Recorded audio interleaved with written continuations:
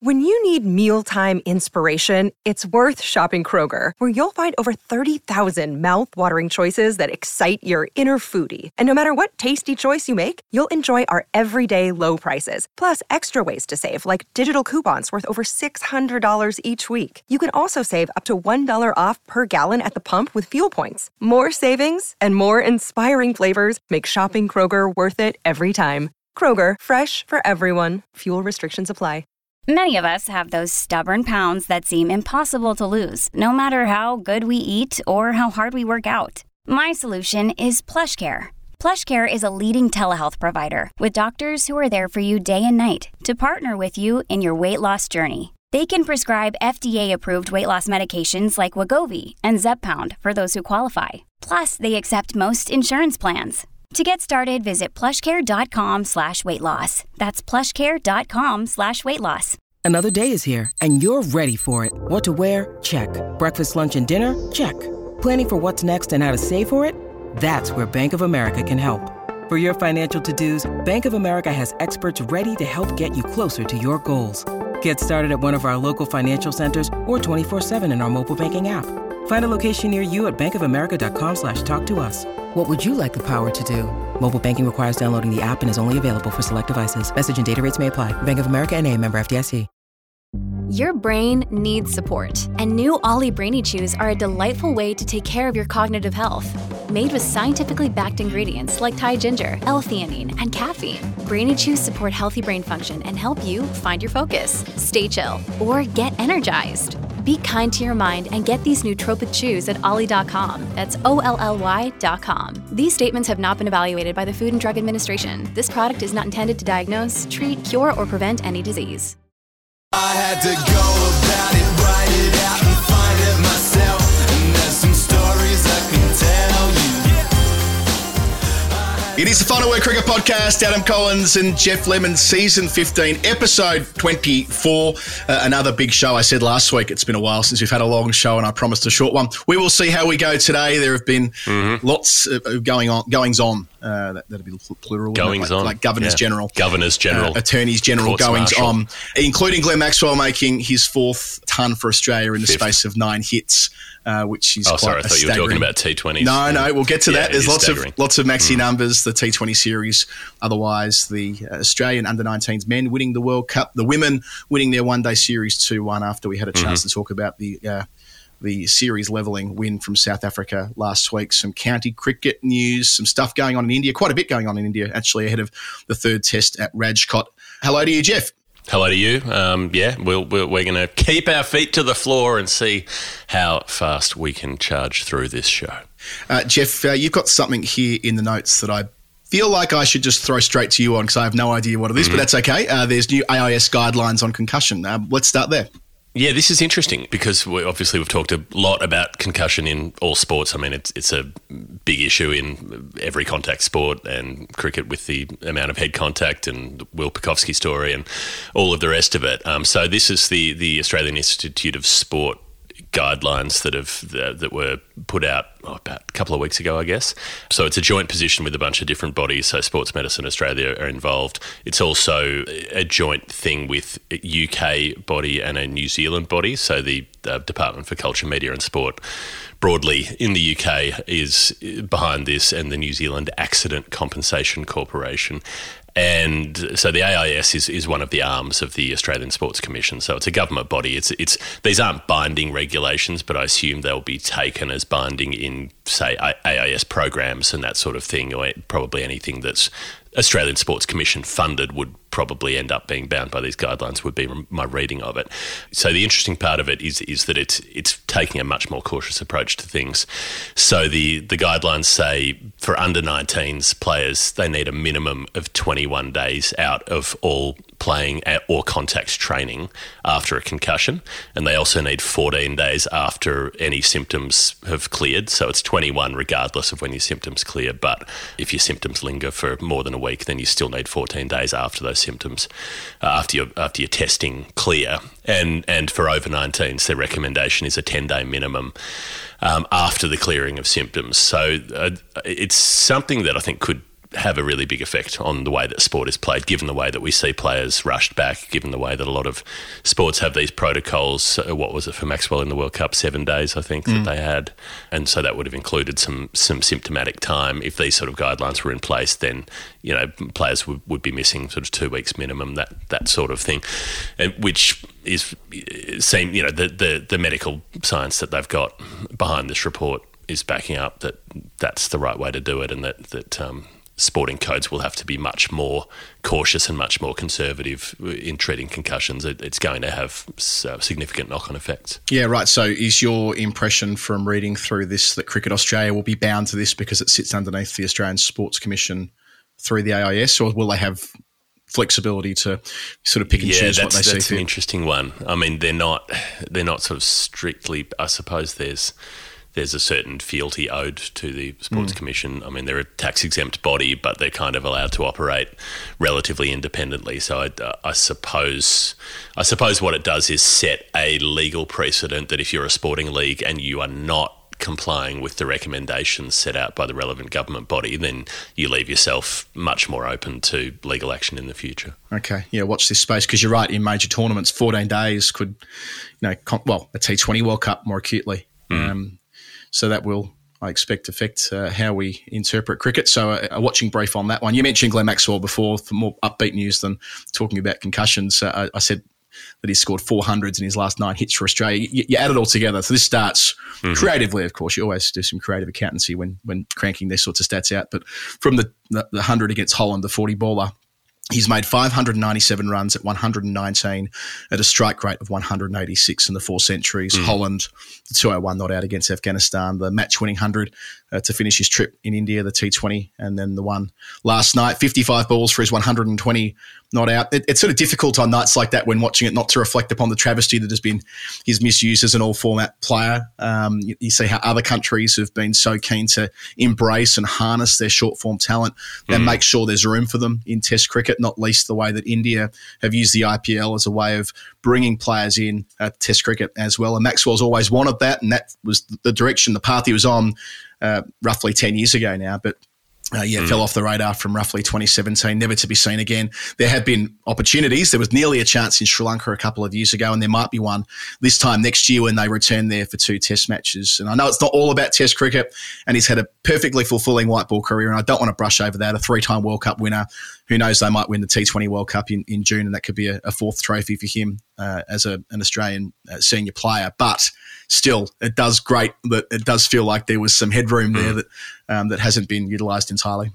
Unsurprisingly for you, I was writing a piece about this today where I was crunching the same numbers and coming to pretty similar conclusions without actually having had this conversation with you. So people won't be surprised to know we're fairly much of a similar mind on this. But I think particularly, and what I ended up coming to at the end of the piece is particularly right now where he's got the backing of team management, which is something that he hasn't had the luxury of. Like, he's always been regarded with suspicion. He's always been like, there's this kind of idea in Australia that if you play that way, it's sort of witchcraft and it can't be trusted, and what's he up to, and he's too erratic and he's unreliable and all of these sorts of things. So that every administration, if you will, since he came onto the scene, you're going back a dozen years really that he's been around as a prospect. They've all been drawn to him. They're all fascinated by him, but they're also a bit scared of him. And they're like, well, you can't put him in a Test side. What if? And so at the same time as people are massively celebrating Travis Head for the way that he goes about his Test cricket, there's still this idea that, well, you couldn't play Maxwell in a Test match. Well, why not? Why not see what happened? He's never played a Test in Australia. That's the bit that really grates. Not once has he had the use of an Australian surface with those truer pitches and the ability to hit through the ball sometimes. So it just seems to me that given he's actually got an administration that does back him, that's why he's in the form of his life. That's why I think, that's why he's playing so well, because he's so comfortable. He's supported the captains across formats, Cummins, Marsh, whoever's in charge, love having him in the team and back him completely. You saw the way that Cummins captained him in the World Cup. Ronnie McDonald obviously has a similar sort of view that Maxwell has to be there. So this is the last sticking point for me. Why hasn't that transitioned to this administration having the imagination that the previous ones lacked to say, well, put him in now. See what happens, because if you've got it's like the Kawaja thing from a couple of years ago. When you've got somebody who's absolutely red hot, that's when I think you need to worry a bit less about your long-term planning or whatever it is and say this is the right pick for the moment. Put him in, let the rain off and see how they go. I think in the short term, if they were to pull a stunt like that, it would feel like a stunt, right, because of the lack of red ball cricket. And that's the other side of this, that he doesn't play much, if any, red ball cricket due to his calendar. It would be at the expense of Cameron Green. So there's that a guy who's 35 who you're trying to squeeze the sponge and get something special out of for a few years against someone who there's that long-term investment that's clearly going on, right? The fact that he got promoted to number 4 in that windy series. Kawaja in the came back at 35. Oh, look, I'm not talking down the argument. I'm simply saying that. And look, there's a few things here. First of all, what you described there, he is super happy. Remember that Glenn's taken time out of international cricket only, 4.5 years ago when he wasn't happy, when things weren't all aligning, when things were misfiring. And you can't divorce that entirely from the circumstances of that dressing room. So that was towards the end of 2019. There was nothing wrong with his cricket then, per se. He won a game against Sri Lanka, if I recall correctly, like 2 days before he decided to sit out for 6 weeks. So it wasn't a cricket decision. It was a personal decision, but the two things have to intersect at some level. So hearing him last night on Stump Mike, basically commentating his innings, he looks so at ease. He plays a bad shot. He says to the bowler, well bowled. Yeah, some people may not like that, but it does indicate that ease he's got at the moment. And the panache, the way he plays, he hit 109 metre 6 last night that was barely remarked upon on commentary. And I'm not being critical of the commentators.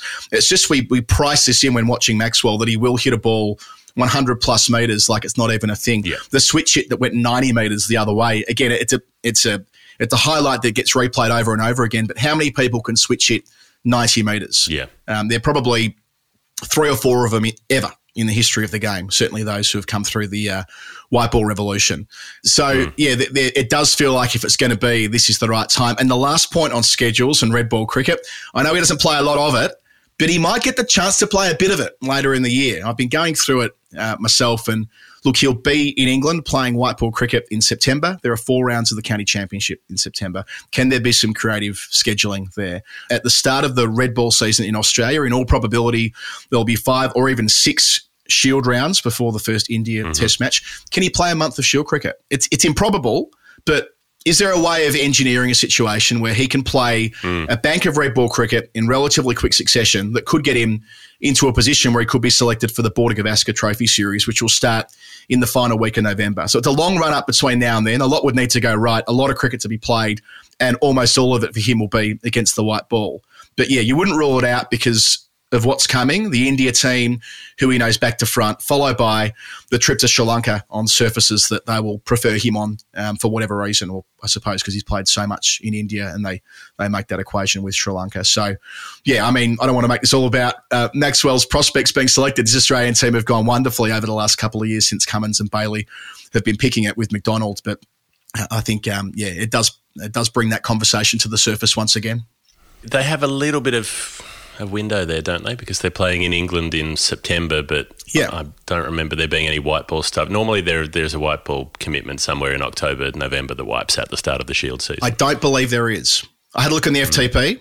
I don't think there's any white ball. I think that the white ball series they shoehorn in is the England one where they're playing like 8 white ball games in September. And look, maybe that doesn't work, that idea of him playing a couple of county rounds. But I'll tell you what, if you're one of the counties who are either trying to stay up in Division 1 or trying to win Division 2 or trying to win Division 1, there'll be 3 kind of categories of sides who have very live rounds at the very end of September. Who better to bring in than a match winner like Maxwell for that final stretch. So I'm sure there'd be no shortage of suitors.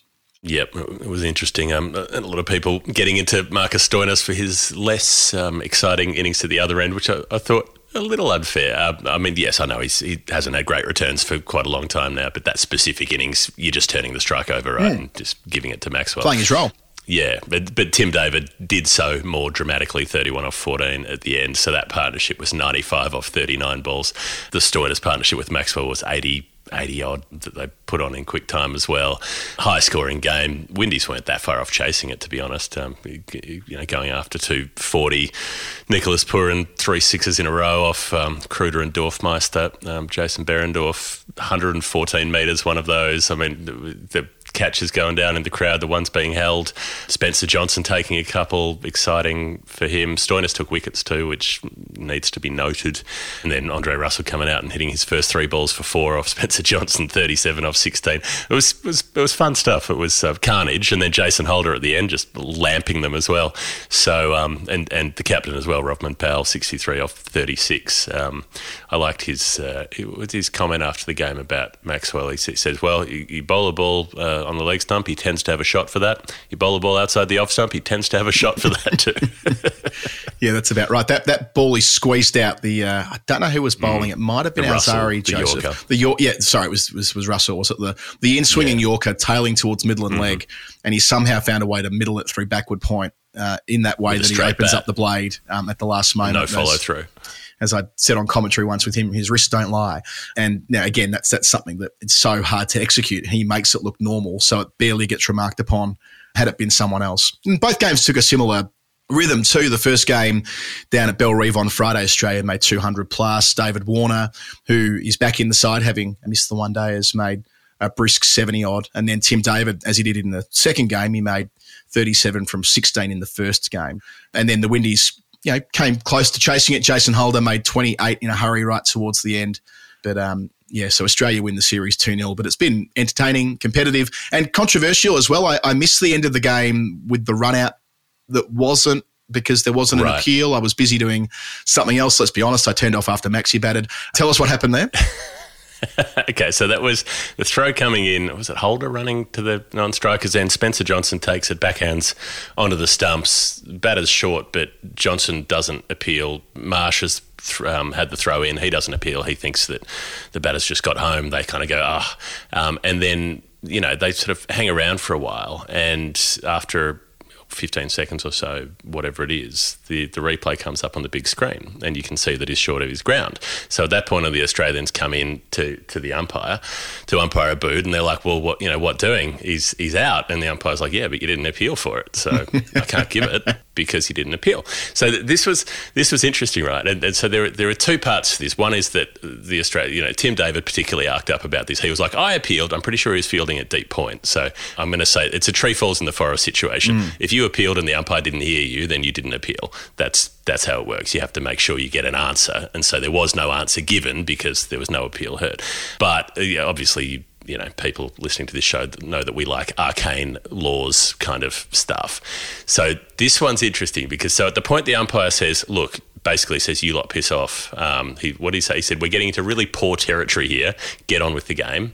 And, I support an umpire in their right to say that, I've made a decision and here it is. But the interesting thing here is that he hadn't made a decision, and I think he got confused with DRS protocol. I reckon that's what happened on the field because, as you know, if you appeal and the appeal's given not out, you've got 15 seconds. But if a replay should come up on the screen within that 15 seconds, you can't send it upstairs after that. That's an error. That happened last week in the women's game at North Sydney, didn't it? Where Australia wanted to refer one. Yes, and the replay had already gone up, and they lost the ability to do so. Yeah, so if the scoreboard operator or the replay operator stuffs up, then you can't subsequently send it up for a review. But that's in a situation where a decision has already been made.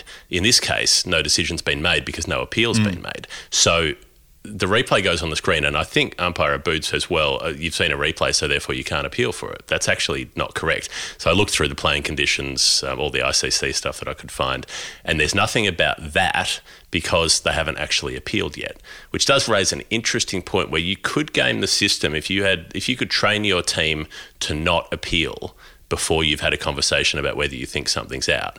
So if you think there's like an LB that's a good shout or whatever, but you don't appeal, you just run up to each other and have a chat, then you wouldn't be bound by the 15 seconds. You could spend 30 seconds talking it over with your team and then turn around and say, how's that?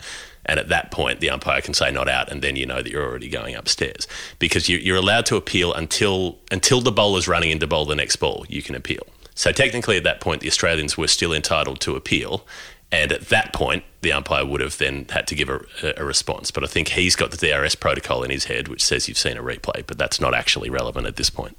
I'm looking forward to seeing it gamed. We spent some time on Storytime on the weekend talking about Law 24.1 and an unusual way that was able to be appealed for in a run-out context. Well, if this happens, I'm sure all hell will break loose, and we like days like that on the World Wide Web. You could game it so well. So if you do it, say you don't appeal, and then you just kick stones around for 30 seconds and wait for a replay to come up on the screen, and then you see a replay, and then you go, okay, well, he's nicked that. That's caught behind, and then you can appeal for it. Yeah. And so you're allowed to appeal after seeing the replay, and so if the replay came up, then teams would be able to use that. All I remember is that time in Bangalore in 2017 when it was Steve Smith who, I think it was Smith, was looking at the dressing room. Yeah, Smith was looking towards the dressing room. Hanscom was down the other end, I think, and this is the final day when Australia were chasing 170 odd and fell short due to Ashwin cutting sick and taking 6 for 12 in a spell, I think, from memory. And Smith looked towards the dressing room, and there was the suggestion that he was wanting the teammates who were watching the screen live to give him a hint as to whether he should review or not. And he described it famously in the press conference. I say famously, on the internet, this comes up all the time from Indian fans, the brain fade.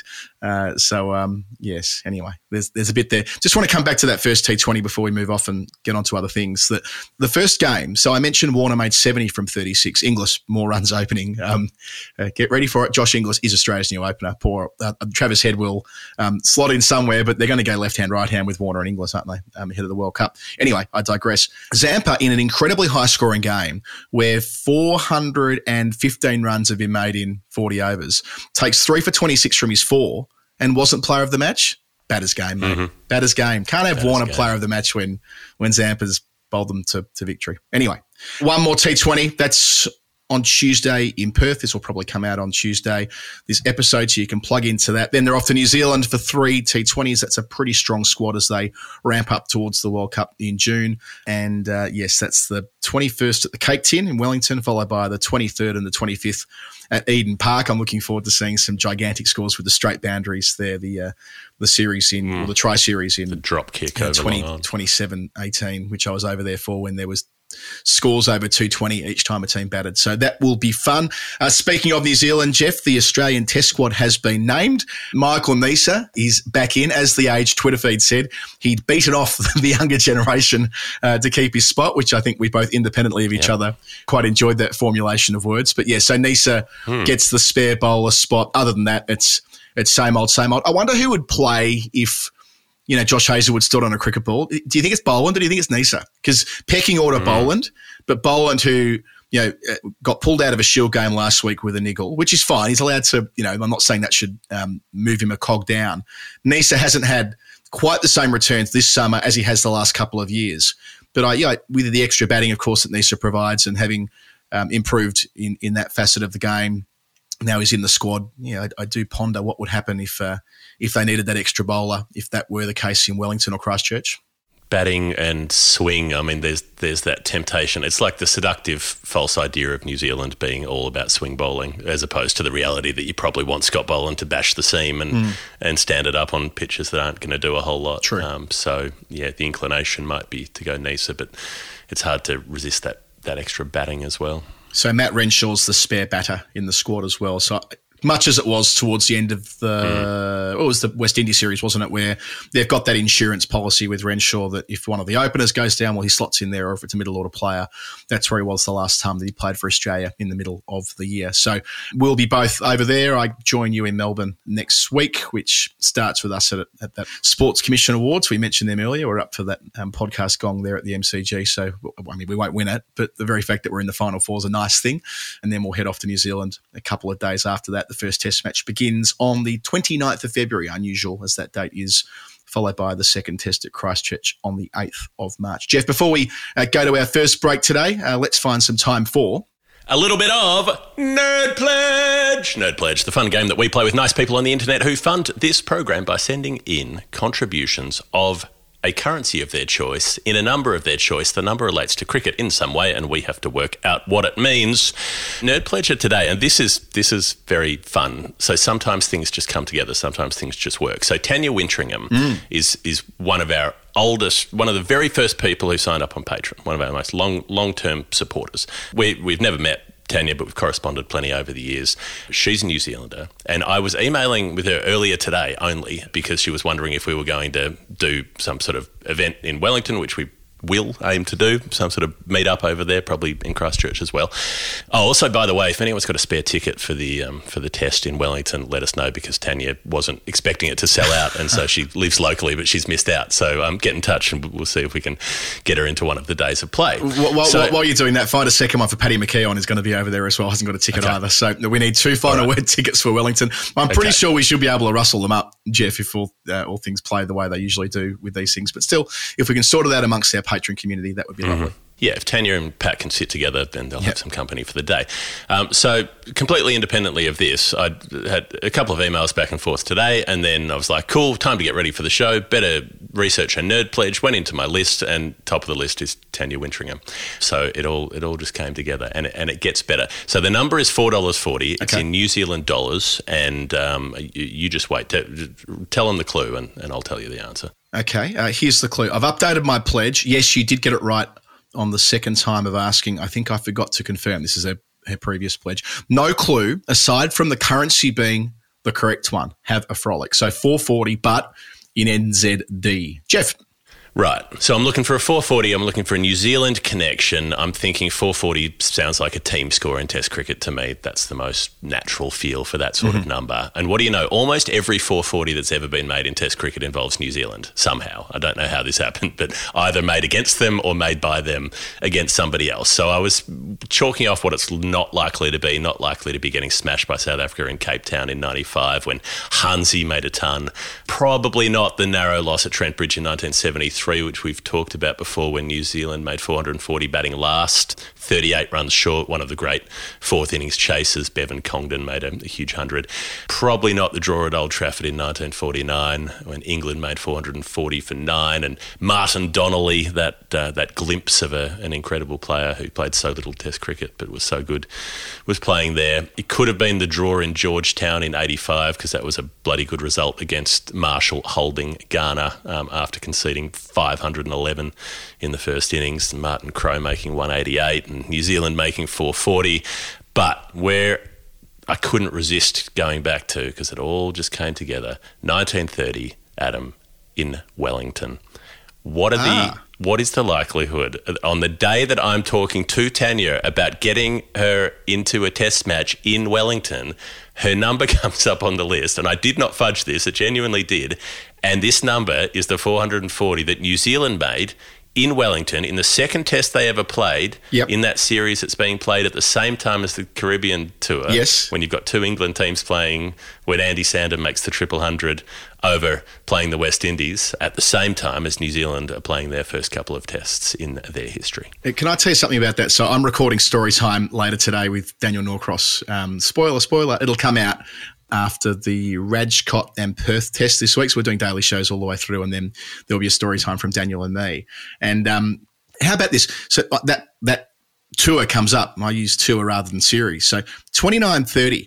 I did not know that England came to Australia in 29-30. On the way through to New Zealand, they played every state team.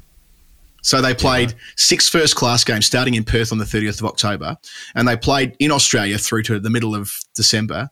This is germane to the answer that I'm going to give on a really, really interesting Dusty Old Bastard that'll come up at the end of the Storytime 170. But yeah, so that they had, I mean, don't you love it? Now we talk about, is there sufficient time to get a tour game in before a high-profile test series? Now then, 100 years ago, or near enough to 100 years ago, they'd play an entire first-class fixture in a different country or round of fixtures before nipping over to their primary business, which in this case was the first test matches that New Zealand ever played. Please continue. They were probably getting a cut of the gate of the New South Wales games and all the rest of it. Anyway, so England have pretty much a second-string team because they've got this other team in the Caribbean. But even so, they win the first test handsomely, even though they only make 181 in their first innings. So New Zealand are on the ropes. They're 3-day test matches. They've been pumped in the first one by a not very good team. And then the opening partnership of Stewie Dempster and Jackie Mills put on 276 for New Zealand. They make 339 on the first day. I mean, obviously getting more overs in than we're used to, but still good rate for the time. Frank Woolley is there for England at about age 62, taking 7 for. They're all out for 440 on the second day, our number. And they get a lead of 120 when they bowl out England for 320, but they drop some catches and they should have had England for a much lower score, let them off the hook really, which means that New Zealand have time to bat into a strong lead of 285, but not enough time to bowl out England. They only end up bowling 39 overs on the last day. Roger Blunt is playing in this game, a favourite New Zealand character of ours. Light 'em up, Roger. Roll another. In the tradition of Dion Nash and Stephen Fleming and other great spark hunters of the peninsula, island, two islands, it's not a peninsula. Whenever I hear that, I think of that Afro Man when I get high and start of it. Roll another blunt. Roll another blunt. Roll another Roger. What an anthem it was back in 2001. I suspect one hit wonder. Very much so, very much so. The other player in this game who I didn't know anything about, Adam, is a player named Dad Weir. He's on the scorecard as Dad Weir, D-A-D. But he's in inverted commas. Now, we've seen like your Monkey Hornby types where your nickname is so common that it gets on the scorecard. But I've never seen anyone's nickname in inverted commas on the scorecard before. No first name given, just Dad. So I looked into him, and he was an all-rounder who bowled what they call slow mediums, as in, doing not much with the ball and batted reasonably well. But everybody called him Dad. Like from a very early age, because they said he was losing his hair at a very young age and he just looked older than all of the other 22-year-olds. So they all just started calling him Dad. And for the rest of his life, everybody called him Dad. And it was a long life. He lived to 95. So hang on. So on scorecards, in the same way that we might see a Monkey Hornby or whatever, he's Dad. He's Dad. So it's Mr. Kelly. Okay. So hopefully his life went a bit different to the architects, and hope he didn't end up at where was Betty from again? Walgett. Anyway, I wonder if Walgett still makes tourism money out of Betty being from the secretary, as she should call herself on Hey Dad. I hope so. I hope it still has like a sign there somewhere. Remember putting white out on the computer screen. That was the greatest moment. Anyway, Dad Weir became New Zealand's oldest living cricketer. He lived to 95, so he really lived up to his name of Dad. Anyway, he played first-class cricket for 20 years, with a little bit after World War II. Anyway, the point is they draw this game, but all of this is just a lead-up that brings us to Alice Hall. So the third test in Auckland gets washed out, and they replace what's supposed to be a tour game against the Auckland team with a fourth test match, just because you could do things like that in those days. You could be creative. And Alice Hall is a young woman in Auckland who got into cricket playing in a schools team in the early 20s. She ends up getting involved with the local Auckland club, and she starts doing the scoring, and she starts doing some scoring for some other club sides. And later, as her life goes on, she becomes basically the statistics czar of the Auckland Cricket Club. She does all their historical record keeping. She organises their honour boards. She is in charge. She has all the books. She knows everything. But all of that's much later. So in 1930, when this game is on, the third test has two scorers listed, and one of them is absent for the fourth test for reasons unknown. So alongside a very old and distinguished and famous scorer named Bill Ferguson, Alice Hall, at the age of 19, does the job of the second scorer. She's the first woman to ever score a test match, and she did it at 19 years of age. She goes on to marry a test cricketer named Paul Whitelaw later in the 1930s. And that is where I was not expecting to end up, but where I did. The Wellington Test of 1930 that takes us to Auckland, that takes us to the pioneering work of Alice Hall, who I wish to learn more about. Oh, that's brilliant. Should have a book written about her. We've got a scorer in our ranks, Sarah Berman, who is at first class level right now, hasn't done a test match, but maybe when she does, she can recognise Alice Hall in the process. That is brilliant. Okay. Well, most worthwhile. Thank you, Tanya. Looking forward to meeting you when we are in Wellington later in the month. Jeff, before we go to the break, been getting some wonderful feedback from some of our listeners who were around when CBUS started. So we've taken to telling the history story, the story of the history of CBUS in the last couple of weeks on the show. And of course, they're our partner throughout the course of this Australian and Southern summer on The Final Word, about trade union members coming together in the 1980s, seeing the inequality in the retirement system. And they wanted to change it. They wanted to give workers a way to use the capital in a better way to ensure there be adequate retirement free of worry. And that's where the BUS, the Building Union Superannuation Scheme, was established in the middle of a huge industrial barney, and where they landed through to negotiation to settle this was the consensus model of trustees, which we still have to this day in industry super funds, working with employee representatives and employer representatives. And people like Tom McDonald and Gary Weaven, who I know was a giant in superannuation, and Mavis Robertson, who worked tirelessly for this. And now there's a pool of funds which exceeds $3.5 trillion across the country, investing in Australia, across markets, across the globe, serving to provide Australians with greater wealth. And it all started, from an industrial dispute. And I think people have taken to that and realised that, what's that old industry super fund slogan, from little things, big things grow, when they had the Paul Kelly song many, many moons ago as their television commercial. But that is truly the case. It's an inspirational story, an innovative solution to a complex public policy problem, the way it should be done. And the BUS, now CBUS, were right at the forefront of that 40 years ago. So it's a great time and a great story, and we're proud to be associated with them on The Final Word. I said this on our Archive 99 app I dropped in the other day, cbussuper.com.au if you want to get your super sorted out this year, or if you want us to put you in touch directly, you can do that as well. Just hit up Jeff or me and we can handball you straight on to our pals at CBus Super, whose excellent, outstanding returns aren't a reliable indicator of future performance. cbussuper.com.au. But I feel like as we've been doing this history piece that it's hit a nice note and provided adequate context to why we feel like we're a big part of what they do now and vice versa. Our story time of superannuation podcast spin-off will be coming soon. So we'll be doing 180 episodes. Next we'll do mergers. We're going to deal with all the mergers of the funds over the years and the stoushes they've had with various governments of various stripes and so on. No, because if I let you do mergers, you're going to do the Hawthorn Melbourne thing, 96, and then it's all going to, the spin-offs will eat themselves. Well, that was meant to be. That should have been one of the greatest season that was series, but we never quite got there on the 25th anniversary of the failed merger, which was the thing that got me politicised in the first place as a 12-year-old boy, 12-year-old boy. But yes, the 99 with Jeff Allett's now in the feed. If you missed that yesterday, that's a cracking interview with a real icon of that World Cup. Took 20 wickets and for a time was the leading wicket taker in the history of World Cups until Shane Warne pulled level in the final with one more game, because Australia, of course, made it to the decider and New Zealand didn't. But you can hear that back as you can the rest of the eps, which were released in December and January. All right, break time. I'm Glenn Maxwell. Make sure you listen to my favourite podcast, The Final Word.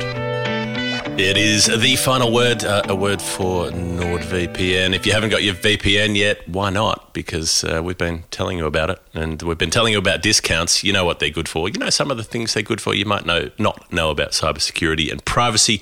If you need to shield online activities from your ISP, who are sometimes getting in your way, stopping you from doing things that you want to do. If you want to protect yourself from hackers who are monitoring your connection, because we know that hackers are out there hacking into politicians' Twitter accounts and watching adult content and then liking it. That's what they do, apparently, hackers. That's the only thing hackers do. Wasn't that the most obvious thing in the world, that fucking mess of a human being was going to say that he was hacked? How he served in the National Parliament. Anyway, it was as sure as night following day that the next post was going to be, I was hacked. Don't think so, big fella. Yeah, I was hacked, just like all of those hackers who just get in and they like one tweet and then they leave without causing any further damage. That's what hackers do. Anyway, if you want to avoid that happening to you, if you want to encrypt your connection to make public Wi-Fi safer, you can use threat protection to scan files that you're downloading. You can block ads, you can avoid malicious links and get alerts from the dark web monitor if your credentials get into the wrong hands. I don't know who the dark web monitor is, but it sounds like a badass job, like some kind of school kid who's going to kick your ass if you're in the hall at the wrong time. So all of that you can get from NordVPN. Right, to get the best discount off your NordVPN, all you need to do is go to nordvpn.com/TFW. There's no risk with Nord's 30-day money-back guarantee, and you'll help support our podcast. A link in the show notes, but crucially, the 30-day money-back guarantee. So you can give it a try. I mentioned, I think, on story time that we didn't have the account for Cam. He's got one now. So Cam will be able to use that for the rest of the Border Gavaskar when he's reporting back from Rajkot and Dharamshala and wherever the other test matches been. Right now, the Rancho Relaxo. His VPN is more like a vomit private network at the moment. Yeah. He's dead crook. He ate something bad and he's having a terrible time. Poor old Cam. Yes, I think he gets to Rajkot tomorrow, but those daily shows will be there, and they will be there on this, not the Port of Gavaskar. I think I described it as that a moment ago. It's not. It's definitely not that. What is it? What do they play for in the England-India? The Anthony de Mello, is that it? I genuinely don't know. But whatever it is, the next test match starts on Thursday. And England have lost Jack Leach for the rest of the series. He injured his knee fielding at Hyderabad, missed the test at Vizag. So they're going to keep the three spinners and they're not going to call anyone up. What a sign of faith or show of faith in three blokes who between them have played 6 test matches, plus Joe Root as the fourth spinner. But considering McCullum said before Vizag, they're considering at some stage in the series playing just 4 spinners. Now, I suppose they won't have that option. The Joe Root thing, I'm very leery of that. People are going, oh, Joe Root hasn't made any runs in the series. Oh, why? Maybe because he bowled 50 overs in the first test match.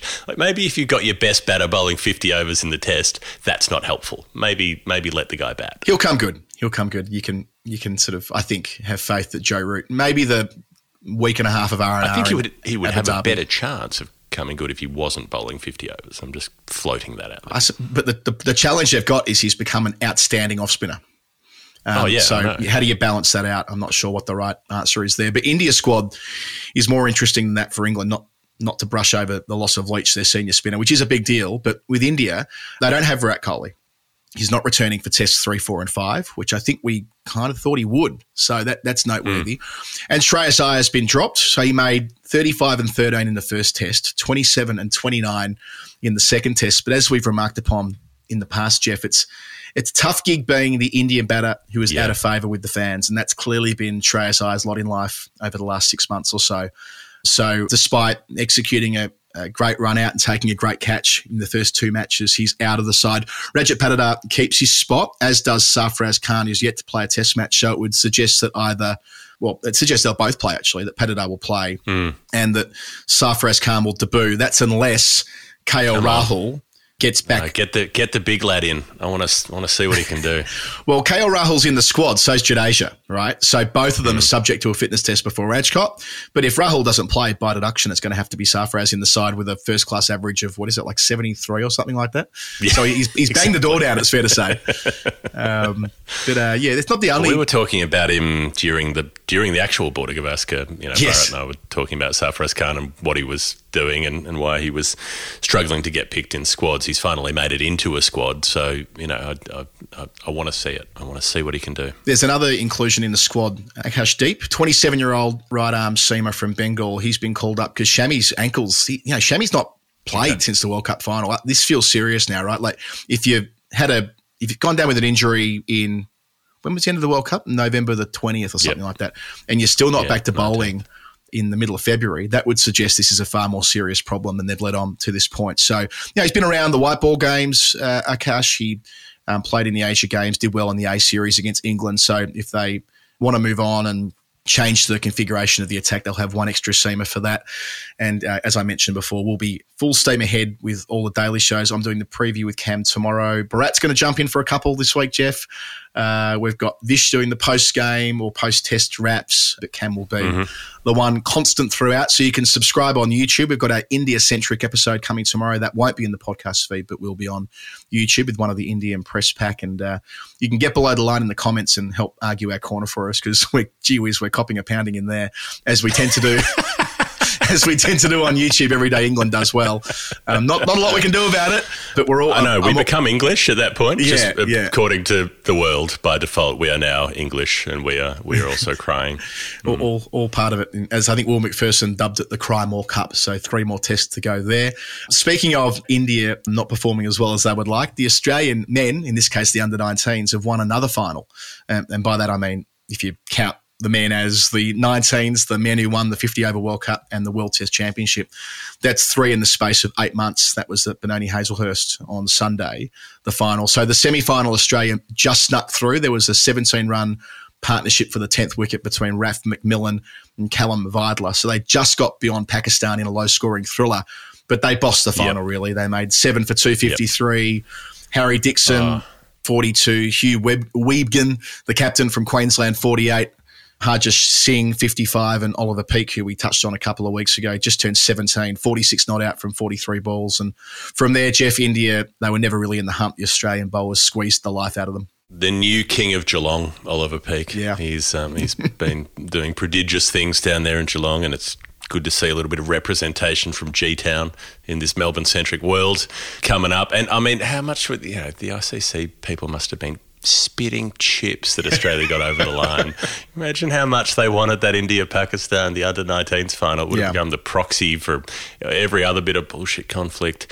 Meanwhile, Pakistan's just in absolute uproar at the moment, which we're keeping an eye on as well. Look, they've done a great job getting the under-19s World Cup more seen, though. Like the fact that the ICC put a lot of money into the broadcast. They've made sure that there's a professional TV broadcast going on. You can watch games, you can follow it, and so it seems like there's investment in this story in a way that there would never have been with previous World Cups. They were flashing up the pictures of here's Mitch Marsh captaining the under-19s World Cup, all those years ago. But at that point, it seemed like it was something that was a tiny little snippet in the back of the paper and no more than that. It does mean that this generation coming through will know more about. So just to go through the bowling innings, they bowl out India for 174. It's Marley Beedman, 3 for 15, Raf McMillan, 4 for 43, and Cal Vidler, 2 for 35. But because we've watched a bit of it on telly and there's now, feature articles being written about them, we know that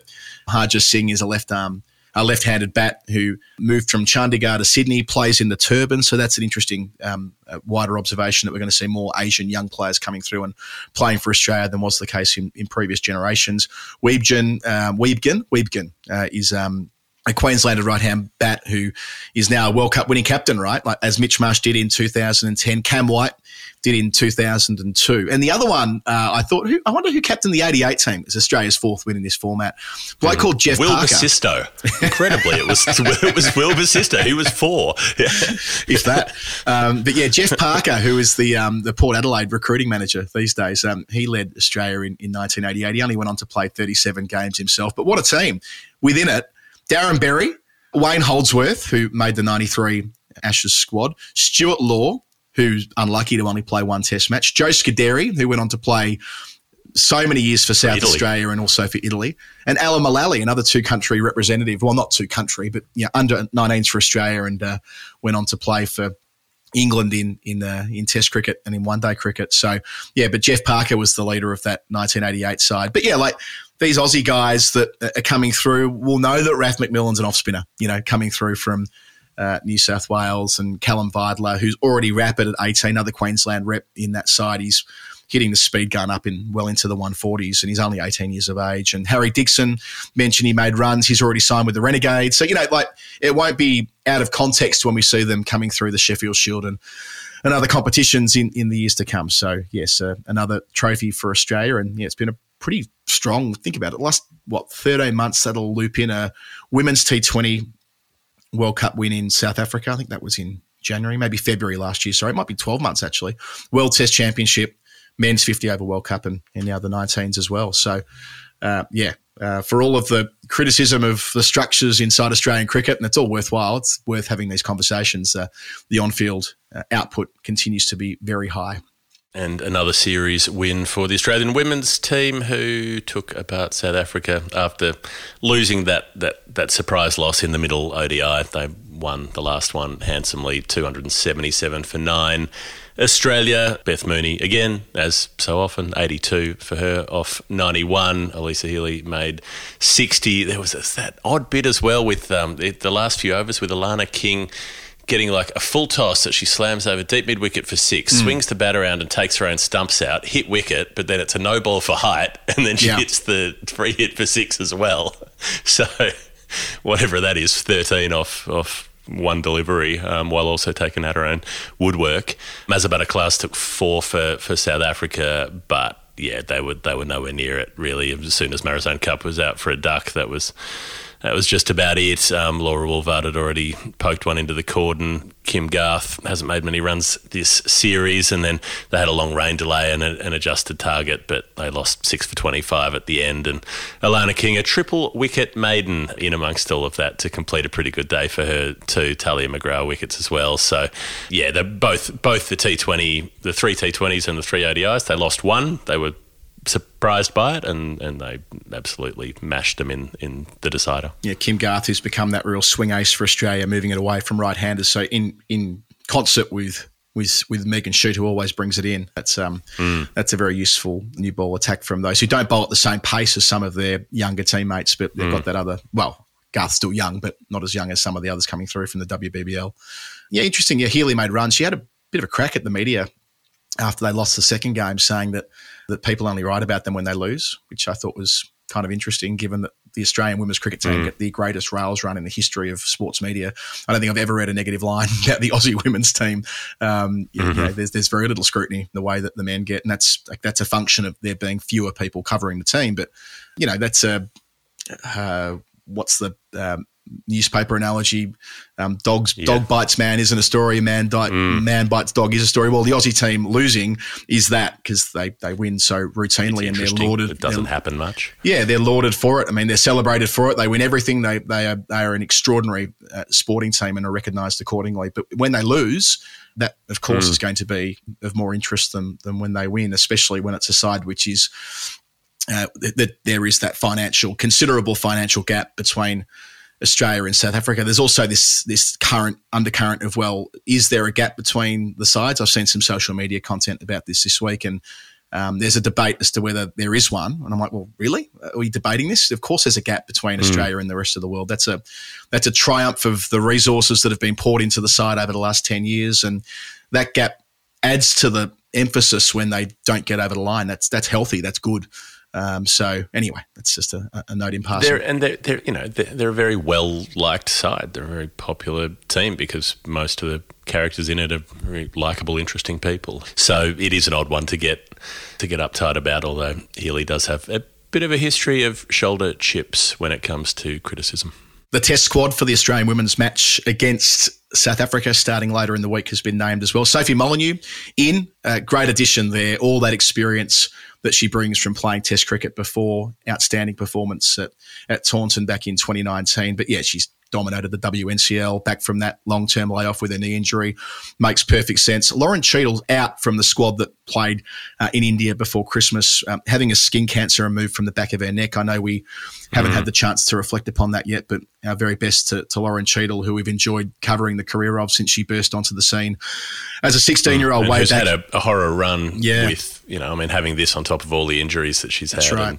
And as some people have observed, it's surprising that you don't get more cricketers experiencing these problems even this early in their careers, given the amount of time you spend outside getting absolutely baked in the sun. Get well soon for Lauren Cheadle, the left armour from New South Wales, and Heather Graham's been omitted from that side, but Heather Graham will be playing some red ball cricket, for there are these new fixtures that have been announced. This is a great thing. So the green versus the gold, it is, by definition, domestic red ball multi-day cricket, which we've been calling out for a decade since we started making this program. It's going to be the 5th to the 7th of March at Karen Rolton Oval. So it's not just being used as a lead into a test match, which they've done before, where they've had some state players who aren't in the national team playing for an Australian 11 or Australia A or something like that. So it's been described as supplementing and expanding Australia A program. No complaints there. But it's also an acknowledgement of player power, right? So the Australian women continue to say they want to play more test cricket, but there needs to be that level below where state cricketers get a chance. Well, they're getting it here. So Heather Graham captaining one side, Charlie Knott from Queensland captaining the other. There's some international experience in the squads. So Alana King, Maitland Brown, Taylor Valamick, Amanda Jade Wellington, Darcy Brown, Kim Garth, but a lot of players who wouldn't be as well known, who haven't been in Australian squads before, that's for sure. So there are multiple ways they can expand upon this, Jeff. They could have several of these fixtures per year. They could use a WNCL and get creative there, which is my preference, to break the WNCL off into 2 groups of 4, and through that play 3 games per year as a minimum across 3 days. They could expand this golden green to 4 representative sides taken from the WNCL team. So there are options into the future. I guess this is the important starting point, if you like, that they're acknowledging that the only way they can have more top-level Test cricketers is by giving players the level below the chance to play across multiple days. Yeah, and it's given me a little bit of that, like, oh, our kid's all grown up, seeing Charlie not captaining a team. You know, I remember her being the new kid coming in to the WBBL, 4 seasons ago now, and you know, and now she'll be out there leading a side, and Heather Graham, she might be not in the Test squad, but she's just taken Tassie into the WNCL final once again. They're top of the table. They've got a game to play, but they cannot be caught. They're officially in. 105 from 93 balls earlier today at the time that we're recording, chasing 256 against the Vicks. It's no small chase either in that competition. She was out with 41 runs required, but they still had 15 overs in hand because of that scoring rate. Nicola Carey took them home 75 not out.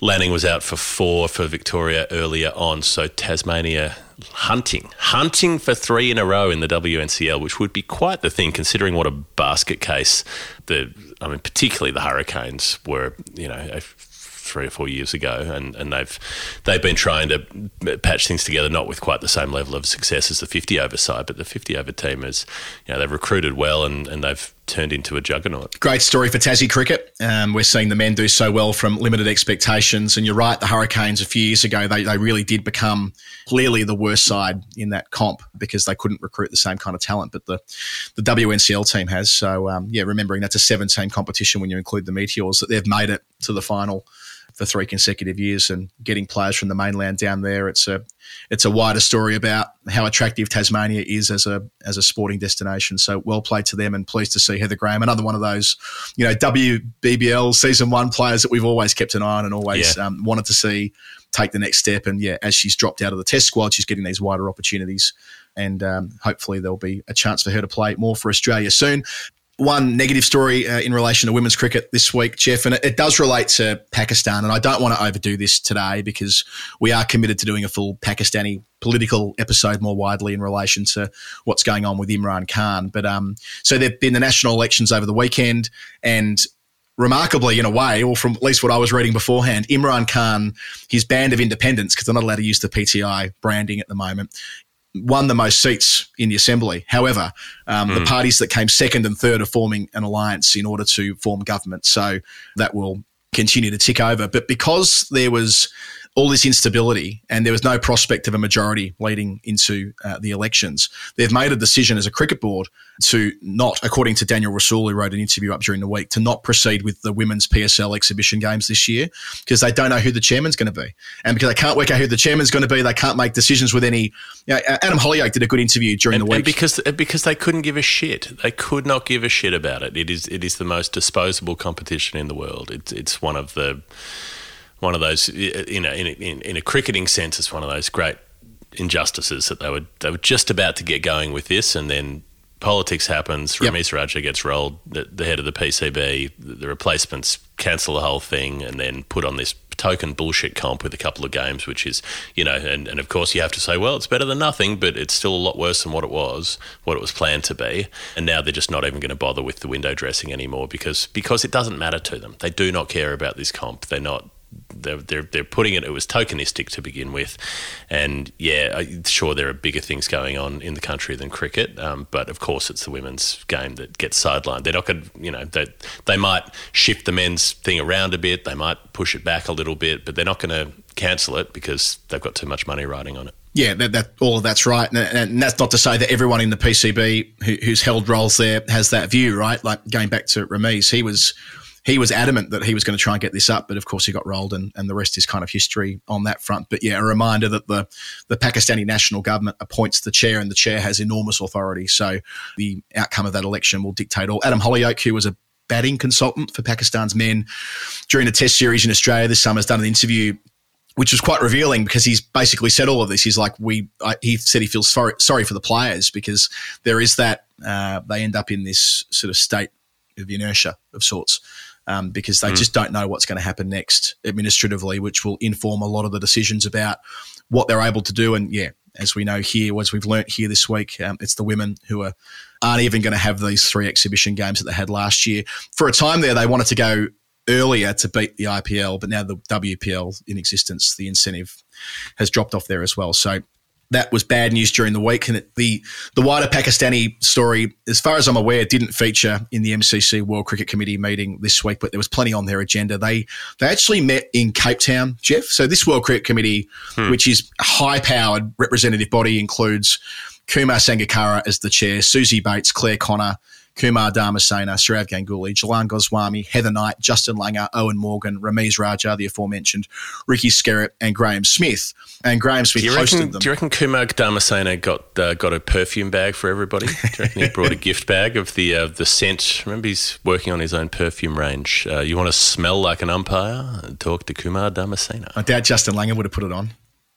Don't put any of that shit on. So, yeah, but they do rotate that cast of people who are involved, but there's some corporate knowledge, I suppose, through Sangakkara, who's been there quite a long time and is a previous president of the MCC as well. So what this is effectively a group who come together and make a strong argument with a big megaphone about lots of different things, right? And they've got no ability to tell the ICC what to do, but it's hard to ignore those names that I listed before. So what they have done is recommended a minimum of 3 test series from now. I reckon that's gaining momentum as a position. We've been banging on about it for years. We heard Nick Hockley make positive sounds about it during the Australian summer. Well, now the MCC is as well. From 24 to 27, they want the revenue recalibrated in a needs-based model. So this goes down to, sure, of course, but this goes down to the conversation that was being had a couple of years ago. We had Osman Samiuddin on the show about this very thing. So, and similarly, in that bucket of ICC money, to ring-fence some of it for women's cricket. So it's not just down to each individual full member to determine how much money goes to women's cricket, that the ICC can intervene there by ring-fencing some of it. They want to see the USA embraced more fully as a potential TV market so they can future-proof TV revenue, which has been forecast to go down in the next right cycle for whatever reason. They want a proper revenue share approach to tours instead of home boards getting all the money. Again, this is something we've been hearing talked about for a long time, and this is important because well, it stands to reason that if you're a poorer country and you're going out there, sure, you get your hotels paid for and your flights paid for, but you don't come away with any of the TV money. So that's fairly logical.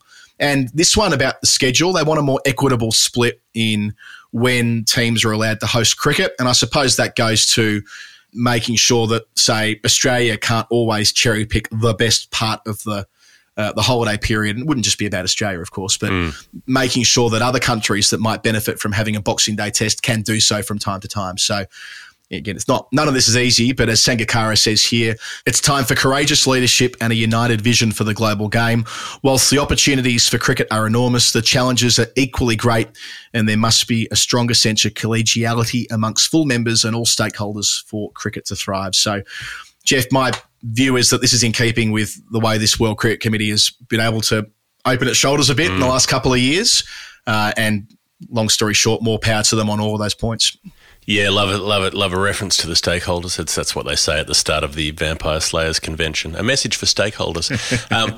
But broadly, I mean, yes, these are the things. And actually, it is kind of refreshing to see a group with not the authority to actually put them into practice, but at least the influence to be able to push for them, saying these things specifically. The split rights revenue thing is something that has been talked about. Richard Gould spoke about that with us, the ECB boss, when we interviewed him, that maybe that needed to be looked at, because it's not just that the visiting countries don't make money from the tour.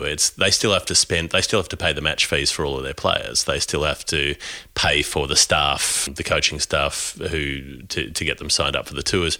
They do pre-tour work, camps and so on that they're paying for. So, if you play a bunch of matches, you've got 11 players, you've got 15 in the squad, you've got per diems, you've got all of these expenses that stack up really, really quickly that relate to going on a tour. Even if you're not paying for the hotels, you're still spending a lot of money in being there. So in the inequitable arrangements that we have in world cricket, then addressing something like that would make a huge difference to the boards getting a little bit of money back, even if it was a small part of the overall large pie. It was a talking point during the pandemic, right, when the Windies were willing to come out to Plague Island, which was the UK then before the vaccine. I'm not saying that was only the UK, but they came out under those circumstances. And they said at the end of it, well, okay, we've done the right thing by you. We want to see greater redistribution than is currently the case. Well, it's not hard to do more than what it is right now, right? We saw the splits last year. I know that's a different conversation around ICC revenue, but still. And, hopefully there's some influence here. Sometimes hoping is the only thing you have left. Let's take a really quick break, and then we have to talk about Azmatullah Omarzai. Hi, I'm Natalie Germanis, and you're listening to The Final Word with Jeff Lemon and Adam Collins. Final word, Adam Collins, Jeff Lemon. The final segment of our weekly show this week starts in Kandy, a thrilling one-day international on Friday. This is between Sri Lanka and Afghanistan. Nearly a thrilling one-day. So thrilling for performances, not quite the end result, but just for what happened, just for how bonkers it was through almost all of it. I had it on, and the overall margin of 42 runs belies how close it felt at one stage in the chase. So to set it up, Sri Lanka make 381 for 3. Patham Nissanka opening the batting, 210 not out from 139 balls, 24s and 8 sixes. It's the 12th double hundred in men's one-day cricket. All of them have taken place since February 2010 when Sachin got the first, his 200 not out against South Africa. So Nissanka slots in equal fifth. Thakur Zaman also got an unbeaten 210, the identical score against Zimbabwe in 2018. So ahead of him, Rohit, Guptill, Sehwag and Gale, but all of those were between 2010 and 2015, so that there have been None fewer. of them broke the internet. None of them broke Cricinfo. Sachin's one's the one that broke Cricinfo when it was against South Africa, wasn't it? And as he was working through the last few overs of that game, so many people had got onto the text ball-by-ball coverage that the entire site went down. Yeah, that's it. Just that point about where the glut of them have been has took my interest. So those really big scores in one-day cricket were all between 2011 and 2015. I think that corresponds with when there was the 4 outside the circle in the last 10 overs. Yep. And they went back to 5 outside the circle after the 2015 World Cup, and there has been a little bit of a suppression of scores after that hyperinflation period.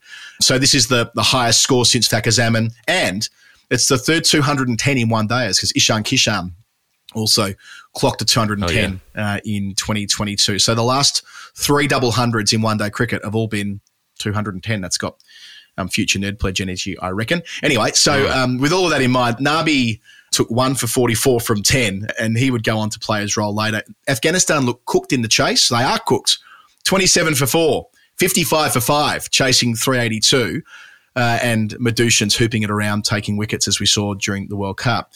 And then walks Jeff Azmatullah, our guy from the World Cup, should have made the World Cup team. We had him in our 11, and he walks in there with the old boy Nabi, and they absolutely tee off. Talk us through it. Well, I mean, just the cleanness of the hitting, and Azmatullah, like, we've just seen him grow as a player. That spell that he bowled at the start of Australia's batting innings when he had the ball just absolutely screaming around in Mumbai. He's got those really bright, clear eyes as well. He's sort of like just pierces straight through you when he looks at somebody, and then he sometimes breaks out into a big smile. And he'd never made 100 before in one-day cricket. He doesn't just make 100; he makes 149 not from 115 balls, and just takes them down. And Nabi is like, okay, cool, this is what we're doing, and just ticks along and makes 136 off 130 himself. I mean, he hasn't made a one-day 100 in a decade himself. He's 39 years old on the scorecard. They pull up 42 short, and particularly once Nabi's out, you're like, well, they're too far behind the 8 ball to get it here. But Azmatullah just keeps striking all the way through to the end. So even when he knew that they were a bit short and they weren't quite going to get there, he kept the attack rate up. He kept smacking sixes. It is thrilling to see a talent break through like that. I think Azmatullah, I'm right in saying, hadn't made a half century before the World Cup and betted his highest score 4 times in that tournament, finished with an 80-odd, if I recall correctly, and now 3 figures. And some of the stroke play, I'm losing my voice. I'm so emotional about this. That's okay. Some of the stroke play was Maxwell-esque. That shot that Glenn plays where it's like the shorthand slap hockey shot over mid-off. Yep. Azmatullah was hitting those for 6. This guy's got serious natural gifts with the ball and with the bat. He's only about 22. So watch this space on that front. And, the partnership of 242 with Nabi. Most of it they needed to go at like tens to win the game and got them within 42. Sadly, the second one day was a total non-event. Sri Lanka made 308 for 6, Sri 97 not out of those, and Afghanistan were all out for 153 with Hasaranga chiming in with 4 for not many. So it's 2-0 in the series to Sri Lanka. But yes, for those of us who are keen to continue having the conversation about Afghanistan on both sides, in relation to their progress as a side, but equally the inconsistency being applied by boards. We'll keep watching all of the cricket that they play. Well, yeah, there's that particular jar of, of the MCC recommendations. The ICC should ring-fence some money for women's cricket. Well, that would include actually holding their members to the standard of having a women's team instead of, making it illegal and making them all flee the country.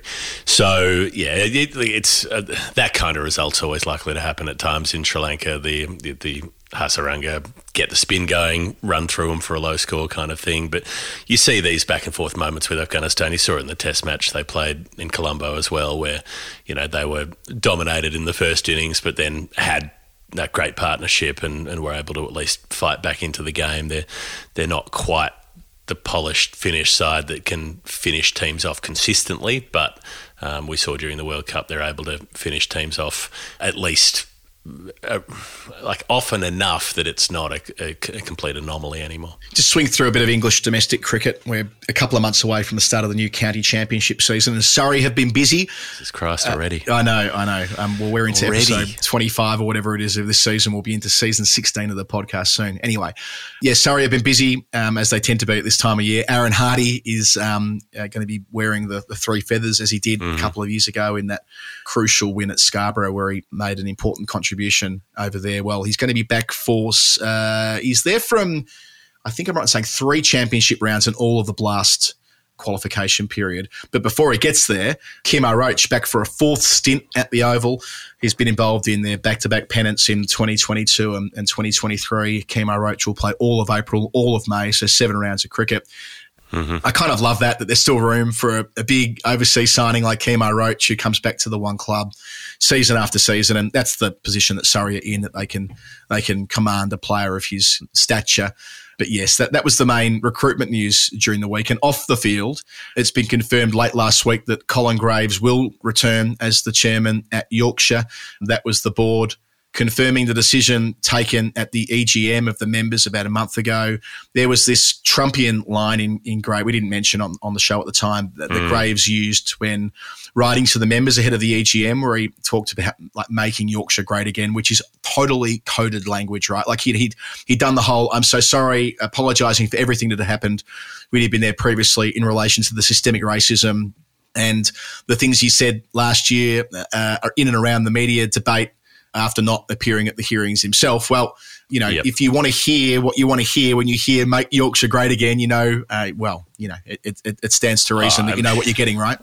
I mean, I don't think it's even necessarily coded as much as it is just fucking daft. It's the kind of idiocy of somebody who just thinks that that's a little innocent bit of the zeitgeist. Oh, that's just a funny phrase that people like. The number of over the last, nearly 8 years now, the number of make blah blah great again kind of spin-offs of it that you've seen across every industry, across all kinds of marketing material. Like people use it all the time, companies use it all the time, but it's like such a lazy, stupid thing to use if you don't actually consider the ramifications of it. Like you are running a club that has been convicted in hearings of institutional racism, and you're like, cool, let's use the tagline of the English-speaking world's most prominent celebrity racist.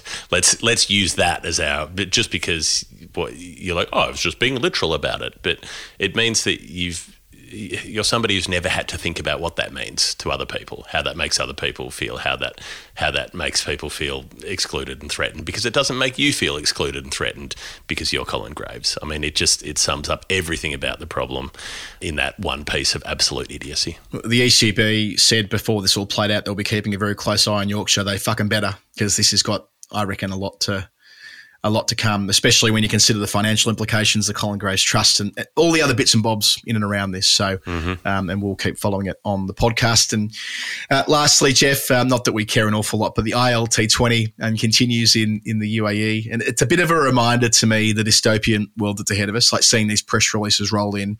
I don't think anyone's seen a ball of it, right? I mean, I know they're probably doing okay in venue with getting people in. That's great, whatever. But, you know, how's this?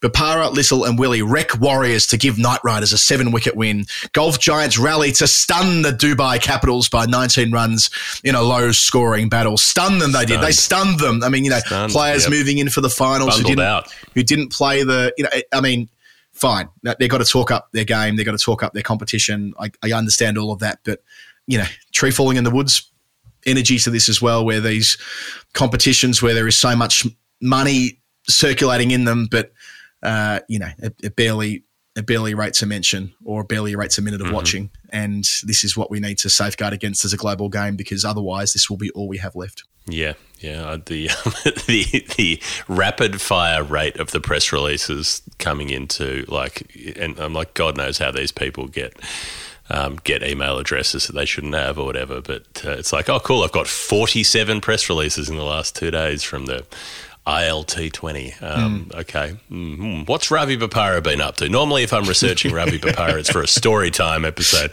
about something that feels like it happened 25 years ago or more, and yet he's still rocking up.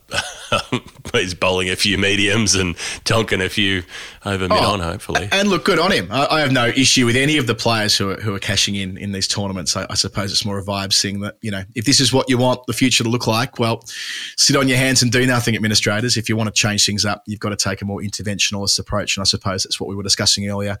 And yes, it does feel like there is some momentum towards some changes, and hopefully we'll see more of that in 2024. Jeff, that's it for us today. All I have left to say is that we have officially closed entries for the marathon and half marathon for the tab. So if you want to run the 10K, let me know, and I'll have more to report on that next week in relation to some of the communal fundraising activities. The link's in the show notes. If you want to be really on it and be one of the first people to tip in some cash, if you feel like you're going to donate to this anyway, we're trying to raise 30,000 quid. Get in early, help us build some momentum. Get that number, which is very low at the moment. Get it moving in the right direction, and then we'll have more to say in the weeks to come about how we'll join together and do some good for the Lord's Taverners, who have done great work across 74 years. If you want to run a half marathon after it's closed, just do the 10K and then just go back to the start. Easy. 20. Then just do like one more on the way to the pub and you're in. Done. There's going to be plenty of that. Okay, Jeff, thank you for your company as always. This has been the final word. What did I say it was at the start? Season 15, episode 25, possibly, something like that. Many of them. Storytime will be back with myself and Daniel Norcross after the test at Rajkot and Perth. Jeff will be doing the Perth dailies. I will be involved with Cam and Barat doing the daily shows from Rajkot. Okay, thank you, linesman. Thank you, ball boys. Let's talk again soon. Ta-da. Yeah. So you know what I meant here. I had to